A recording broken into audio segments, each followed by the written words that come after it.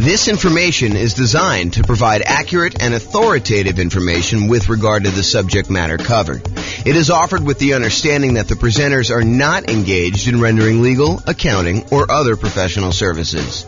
If legal advice or other expert advice is required, the services of a competent professional should be sought. Welcome to the Allentown Real Estate Investing and Real Estate Financial Planning Podcast. Learn all about investing in real estate in Allentown, Pennsylvania, with a combination of real estate financial planning and modeling with numbers specific to Allentown, plus syndicated, more generalized recordings of live and pre-recorded real estate investing classes, not all of them specific to Allentown. Be sure to stay tuned after the podcast for a message from our sponsors. All right. Good morning and welcome, everyone. I am your host, James Orr. And we have a very short class today, although I have a typo in the title thing here. Add a little space there. So we got a very short class today. So prior to this class, we've covered a very wide range of all the different financing options for real estate investors. We've done a class on nothing down financing options. We've done a separate class on low down payment financing options. We've done a separate class on all the conventional financing stuff. We've done a separate class on portfolio financing. We've done some classes on creative financing. Today, we are going to cover a very short overview, a 101 introductory kind of like perspective on commercial loans. So all the financing we've covered so far has primarily been for buying properties, single-family homes, condos, townhomes, duplexes, triplexes, and fourplexes. Today, we're going to really focus in on commercial properties, which are the loans you would typically use in order to buy 5 units or more. And that is really not my area of expertise. It's not my specialty. It's not something that we typically cover. So this is really going to be an overview so that if you're like brand new to real estate investing and you're wanting to know like what the different loan options are and how they all work, you know to go to do commercial financing once you get above 5 units. Okay, so if you want to go buy like single-family homes or duplexes, triplexes, fourplexes, condos, townhomes, detached single-family homes, all that stuff, it's all the stuff we previously covered. And I'm going to do a really quick review of all the different financing options that are available. And then we've got like one slide on the commercial properties, and we'll talk about how they differ. And then you can go seek out a lender who's going to do the commercial properties. One of the reasons why I'm not going to go into ridiculous detail about commercial properties and commercial financing specifically is it varies a lot.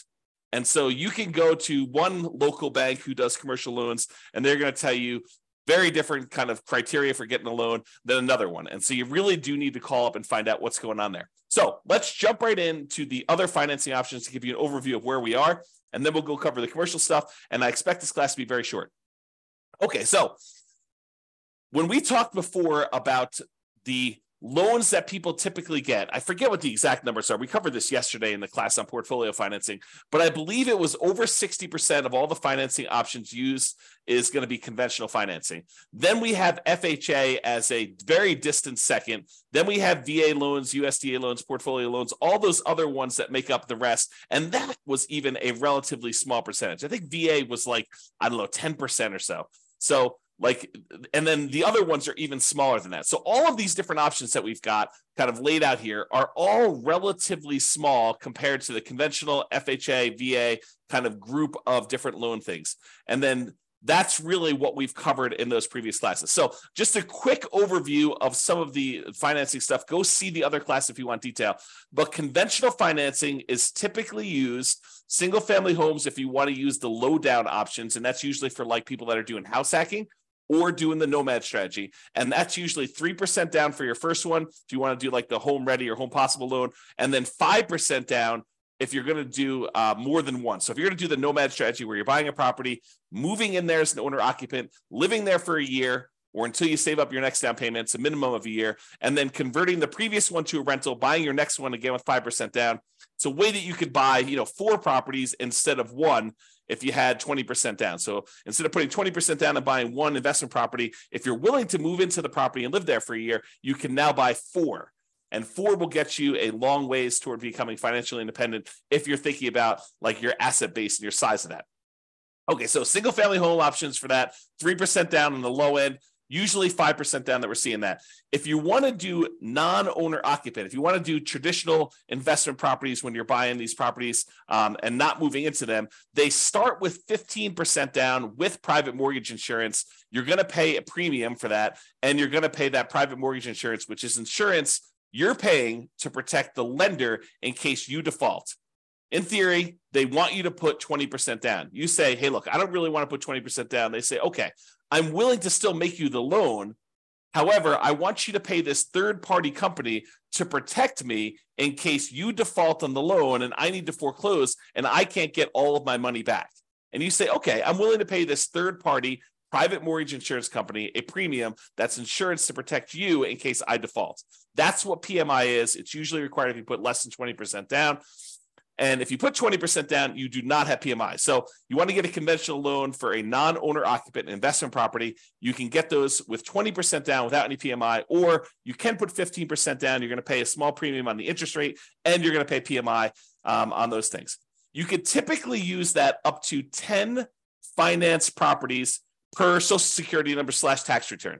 And this is when you're buying non-owner occupant properties. If you're buying owner occupant properties, there is no limit to how many conventional financing loans you can get. So it's one of the sort of carve-outs that if you want to get these great 30-year fixed rate financing loans on properties that become ultimately investment properties, then doing a strategy like house hacking or Nomad, where you're buying a property as an owner occupant, moving in, and then at some point in the future, either immediately getting roommates or at some point in the future, converting that to a rental after you've lived there for a year and you fulfill the obligations that the lender requires, because you'll sign a piece of paper at closing that says, for an owner-occupant loan, you're going to move into the property and live there for a year. So if you fulfill those obligations, then you can convert it to a rental. So if you're doing that strategy, you can do more than 10 conventional loans because you're moving in as an owner-occupant. If you're doing these and you're buying investment properties and you're not moving in, you will be limited to 10 as of right now, and this can change over time, but 10 conventional loan spots that you could use up to do that. And it's not just 10 conventional loan spots. It's 10 loan spots on your Social Security number. So FHA loans would count, VA loans would count, USDA loans would count, even portfolio loans would count when you're doing those types of strategies, when you're trying to get your loan spots used up. So realize that there is a limitation there when you're doing it, which is why we covered portfolio financing in the previous class.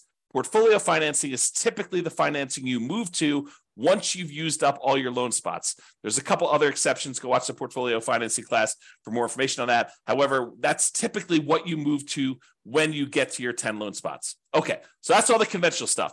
FHA, it's as low as 3.5% down. Again, this is primarily for house hackers and nomads who are going to be moving into the property. It can be used for single-family homes, plus duplexes, triplexes, or fourplexes. So anything under that 5 units, you can use the FHA financing for. The two loan types that we typically use if we're buying these kind of like duplex, triplex, and fourplex properties are FHA and VA traditionally.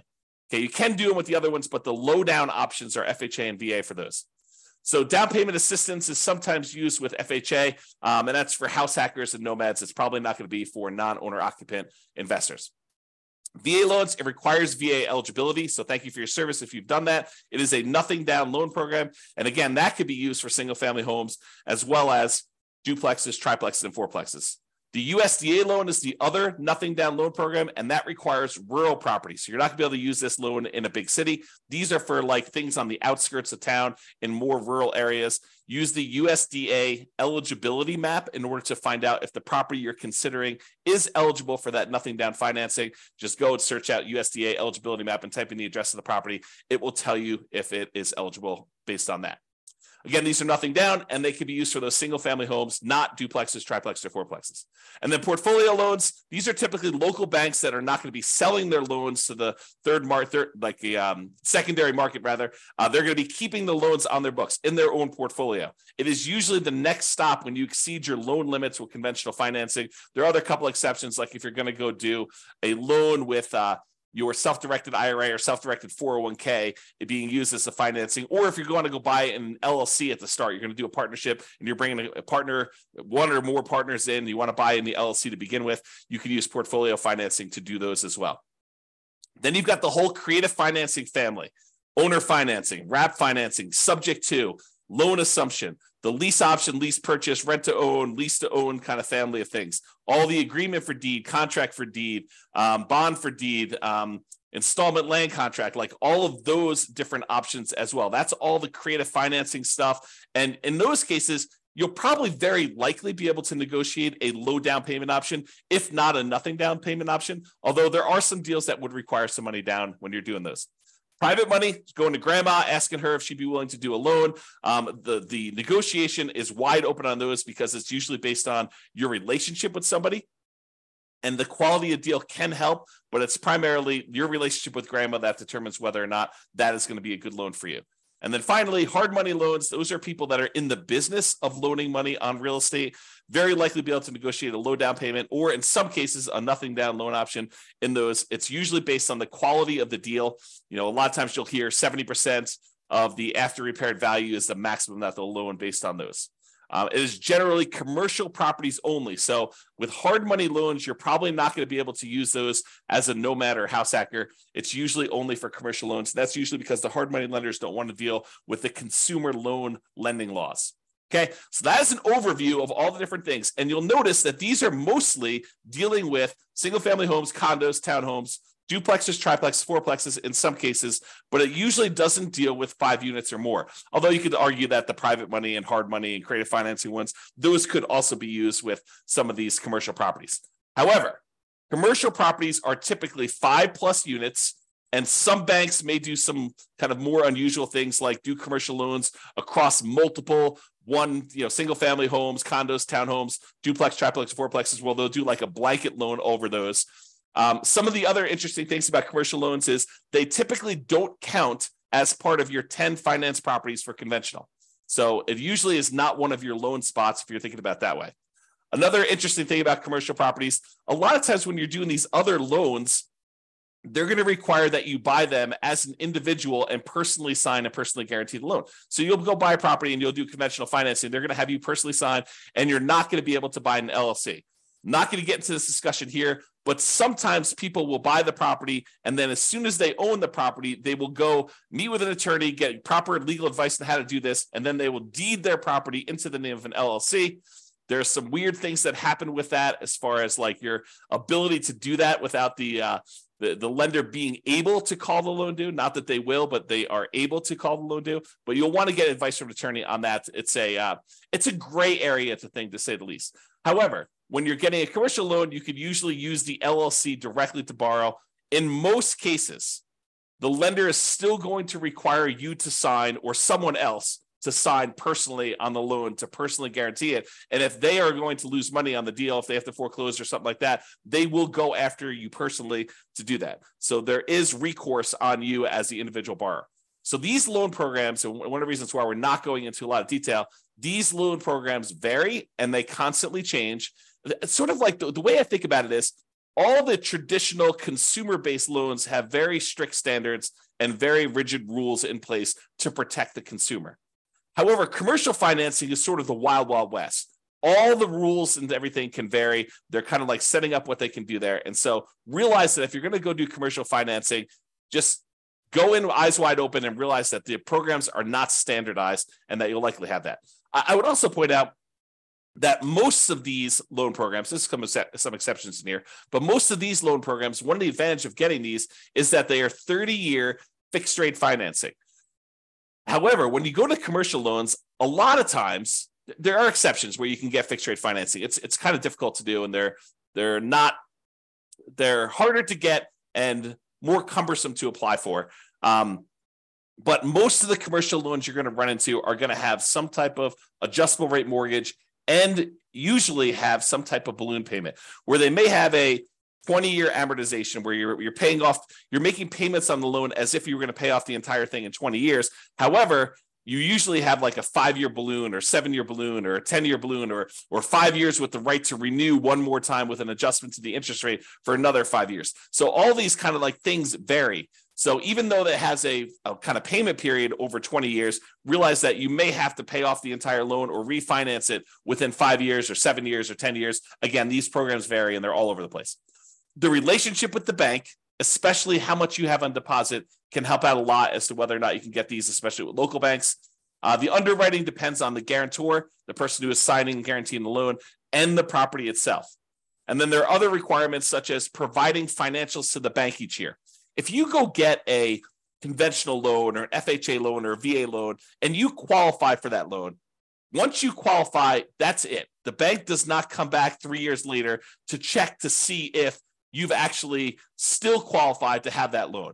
Once you qualify, you're in and you're golden. That is not the case with commercial properties. With commercial properties, they will want you to provide financials to the bank every X period of time. I've seen mostly years. So every year they want you to come up with updated financials, and they want to make sure that you still qualify and can still get that loan. And if not, they may actually start foreclosure process. Okay. There is a relatively famous, I'm not going to mention it by name, author of real estate investing books, an investor who tells the story of the bank calling their loan due during the downturn.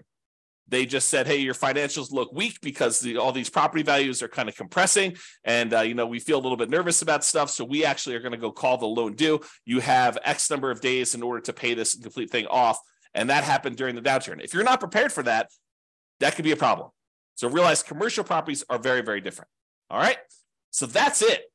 That's the 101 version of commercial financing. So if you're looking to buy single family homes, condos, townhomes, duplex, triplex, fourplexes, you can use the traditional financing we've covered in previous classes. However, if you're looking to buy these commercial properties, 5 units or more, or any type of industrial properties, then you're going to probably want to look at commercial financing. You're going to want to seek out a commercial financing lender. Go talk to either local banks or find a commercial loan broker who can help you shop out and price out different options there. There's more variety in underwriting criteria for commercial properties from lender to lender. It's not standardized. So realize that there is a lot more room for negotiation if you're strong and you're kind of coming and buying. And there's a lot of flexibility and variability in what you can get and what is available for you. And a lot of it depends on the property and a lot of it depends on the guarantor. That's all I've got. Any final questions on commercial financing before I end this very short session? We're going to go once. We're going to go twice. Anything? All right. Well, that's all I got then for you. Thanks, everybody, for coming on. Oh, wait. Nope. So, okay. No questions. Thanks, Dan. I appreciate it. You're very welcome. Good to see you. I haven't seen you in a while. All right, guys. That's all I got for you. Thank you very much. I will talk to you tomorrow. Bye-bye for now. With home prices up, mortgage interest rates up, and rents up, but not quite enough to counteract the higher prices and interest rates. Cash flow on rental properties in Allentown is harder than ever. Book a call with the Real Estate Financial Planner to apply our proprietary 88 strategies to improve cash flow on your rentals. See the show notes for a link to schedule your call and improve your cash flow today. If you're a real estate agent, lender, or professional in Allentown that wants to help our real estate investor listeners, consider reaching out to learn about collaboration opportunities with this podcast. We'd love to add more value to our listeners by having you assist our investors buy, sell, and finance their real estate investments. See the show notes to schedule a call to discuss collaboration opportunities.